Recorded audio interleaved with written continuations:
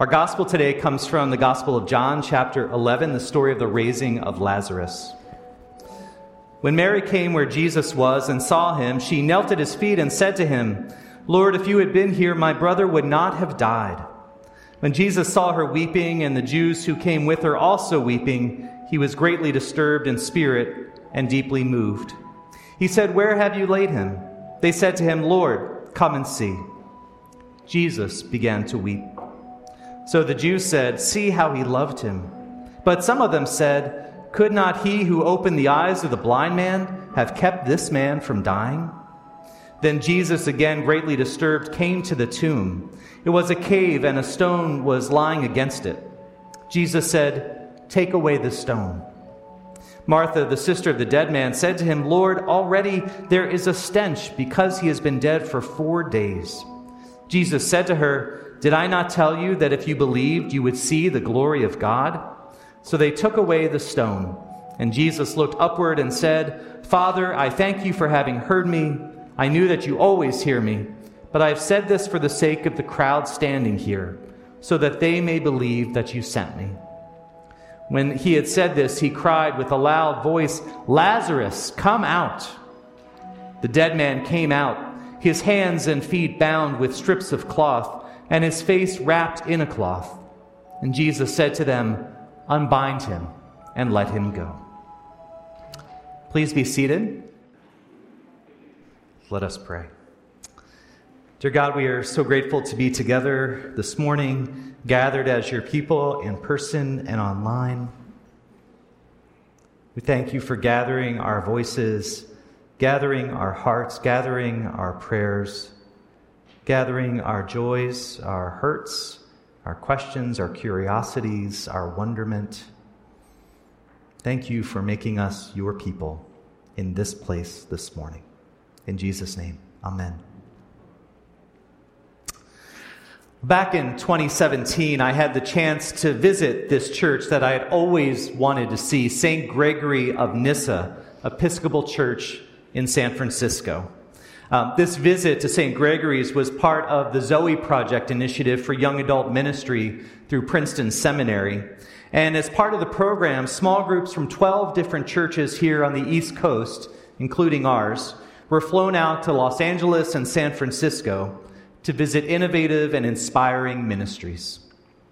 I had been in love with St. Gregory's ever since I read the book Take This Bread by Sarah Miles, who talks about her conversion to the Christian faith, how she was moved by the liturgy and especially communion, and how she started a food pantry there.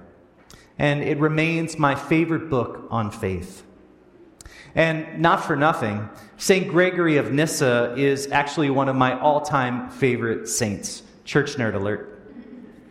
St. Gregory was a 4th century bishop in what is now Turkey, and he was part of what was known as the Cappadocian Fathers, who wrote beautifully about theology and the Bible. When we arrived at St. Gregory's, I totally fanboyed out all over the place. And Sarah Miles was actually our speaker for that day. And after her presentation, I went up to her and I gushed about how much I love her book and her work and how much it all meant to me. And she was very kind and patient and took a nice picture with me. The sanctuary of St. Gregory's is just stunning. When you walk in, it has this 8-sided rotunda, and there are these life-size dancing saints above you, 90 in all. And you saw on the screens here, those are life-size, 6-foot-high paintings of the saints. And that's where they celebrate communion, all standing around the altar in this rotunda. And this was inspired by St. Gregory's commentary on Psalm 50, where he says, "Once there was a time when the whole rational creation formed a single dancing chorus, looking upward to the one leader of this dance, Jesus. And they found harmony of motion, and that they learned from his law and found their way into dancing." Richard Fabian, the co-founder of St. Gregory's, writes, "Gregory of Nyssa's commentary gives us a vision of the world's peoples in harmony, not just audible harmony, but active dancing harmony. He says the identities of the saints portrayed may surprise some, but for years, St. Gregory's Church has fostered a broad idea of sainthood. Our idea of sainthood comes from both the Bible and Gregory's books. The Hebrew concept of holiness originally had no moral content, but simply meant that you had God's stamp upon you, being marked and set apart as God's own. As the Bible sees it, he says, saints and sinners are the same people. We celebrate those whose lives show God at work, building a deep character to match the God-like image which stamps them as God's own from the start. Of course, God works with more than Christians, and more than Christians are saints. Gregory held that every human can progress toward God. All humanity shares God's image and shows it to the universe, so all people can move together toward God. This is what we are made for. This universal view made Gregory an extraordinary theologian in his day and draws fresh interest today as people of many world faiths find more and more that they share. Christian or not, these saints show us some of God's image as Christ makes that image fully plain to us. Our list there includes people who cross boundaries in ways that unified humanity, often at their own cost. Some proved lifelong models of virtue. Others changed direction dramatically from evil to good, even near the end of their lives. Musicians, artists, writers, poets, dancers, workers, organizers, missionaries, martyrs, spiritual teachers, protesters, prophets, reformers, judges, builders, liberators, scholars, healers, soldiers, monastics, couples, straight and gay, diplomats, planners, governors, and wild and domestic beasts who appear with their human companions. These saints painted above are Christian, Jew, Muslim, Confucian, Buddhist, Hindu, Shinto, pagan, of many continents, races, classes, and eras. These saints lead in our dancing as we look upward to Jesus, the perfecter of human faith, drawing new harmony from his examples as Gregory teaches us to do. It was good to see as a Lutheran that Martin Luther was up there among the saints. And there were classic Christian saints like St. Thomas Aquinas and St. Patrick and St. Francis. But there were also others: Cesar Chavez, John Coltrane, Charles Darwin, Emily Dickinson, Ella Fitzgerald, Anne Frank, Gandhi, Rabbi Abraham Joshua Heschel, Malcolm X, Thurgood Marshall, Thomas Merton, John Muir, Florence Nightingale, Eleanor Roosevelt, Shakespeare, Sojourner Truth, Desmond Tutu, and more. Standing there in the rotunda, it reminds you of Hebrews 12:1. Therefore, since we are surrounded by so great a cloud of witnesses, let us also lay aside every weight and the sin that clings so closely, and let us run with perseverance the race that is set before us, looking to Jesus, the pioneer and perfecter of our faith. While we were there, Sarah Miles taught us the dance that they do at St. Gregory's when they celebrate communion. We stood in concentric circles around the altar with the saints up above us, and we danced a couple steps this way and a few steps that way.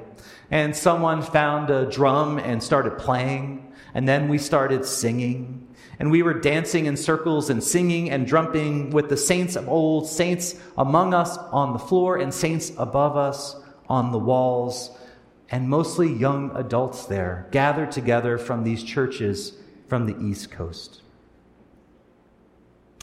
On All Saints Sunday, the church remembers our saints, those who have died and passed into eternal life, as we will do later in the service. But we also remember that we are in and part of that cloud of witnesses. Not only that, but a place like St. Gregory's reminds us that we are dancing with the saints, gathered around the table together as we look to Jesus. Our saints have been raised like Lazarus. God has called them forth from their illness, their suffering, and their death to new and eternal life. And our readings today are these images of that, images of redemption and healing and heaven. Isaiah says God will swallow up death forever. Then the Lord will wipe away the tears from all faces, and the disgrace of his people he will take away from all the earth. It will be said on that day, "Lo, this is our God. We have waited for him. so that he might save us. This is the Lord for whom we have waited. Let us be glad and rejoice. From Revelation, it says, I saw a new heaven and a new earth, for the first heaven and the first earth had passed away, and the sea was no more. And I saw the holy city, the new Jerusalem, coming down from heaven, adorned as a bride prepared for her husband. And I heard a loud voice from the throne saying, See, the home of God is among mortals. He will dwell with them. They will be his people, and God himself will be with them. He will wipe every tear from their eyes. Death will be no more. Mourning and crying and pain will be no more, for the first things have passed away. We remember today that in the communion of saints, we are all connected in God's love and life, whether we find ourselves in this life or the next. Our saints are not far from us. They are as close to us as a word, a breath, a heartbeat, a memory. They are never gone from us. As Dumbledore says to Harry Potter, their love leaves its mark on us. He says to have been loved so deeply, even though the person who loved us is gone, will give us protection forever. It is in your very skin. Although we miss them and grieve their loss, and perhaps in some cases still lack a sense of resolution about their passing, or perhaps find ourselves angry and upset like Lazarus' sisters, Mary and Martha, were, nevertheless, our saints are whole and well and dancing today in the presence of God, and they invite us into the dance. On this day, we are also invited to see the saints in our midst from all walks of life, those who make known to us in word and deed the love and grace of God. Recently, I learned that one of my living saints in my life had died just a couple weeks ago. It was my college chaplain and Methodist minister, Hal Warlick. Hal was my teacher in college, my mentor, advisor, my chaplain, and so much more. He helped me develop my call to ministry when it was still very new and fresh, and he gave me a biblical and theological language to describe it. And I got to practice worship leadership for the first time formally in the chapel under his direction. He showed me great encouragement and kindness.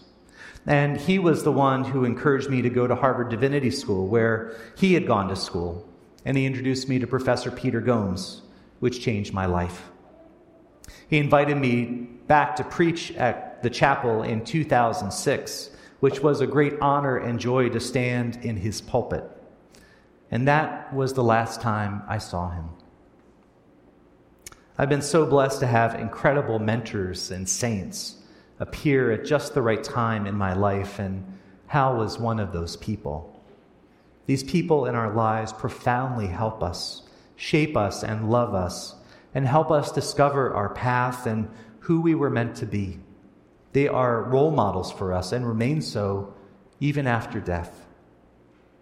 Today, we remember the saints we have lost this past year and in recent years, but also the people in our lives right now, and the importance of recognizing and appreciating the saints in our lives while they are still among us.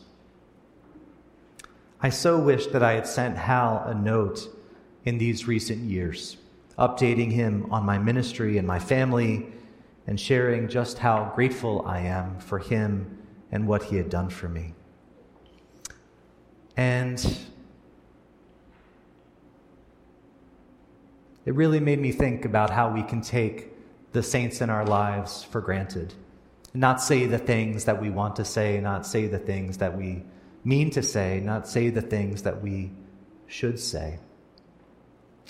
So let's not take our saints or those moments or those opportunities for granted. Tell somebody that they are a saint in your life, and reflect on how you are or might be a saint to others. Today is such a rich day in the life of the church. It's when we do the important and solemn work of remembering. But it is also a day for celebration and inspiration. to recognize and affirm the ways in which God is moving through us and others to make the world a better and more beautiful place. It is a day to join in the dance. Amen. So for our hymn of the day today, it's a song that I requested that the band play for us. It's a song called Crowded Table by the Highwomen. That's got some really wonderful lyrics, and one of my favorite lines you'll hear in it is, everyone's a little broken, but everyone belongs. And it makes me think of dancing around the table, the crowded table of all the saints of God.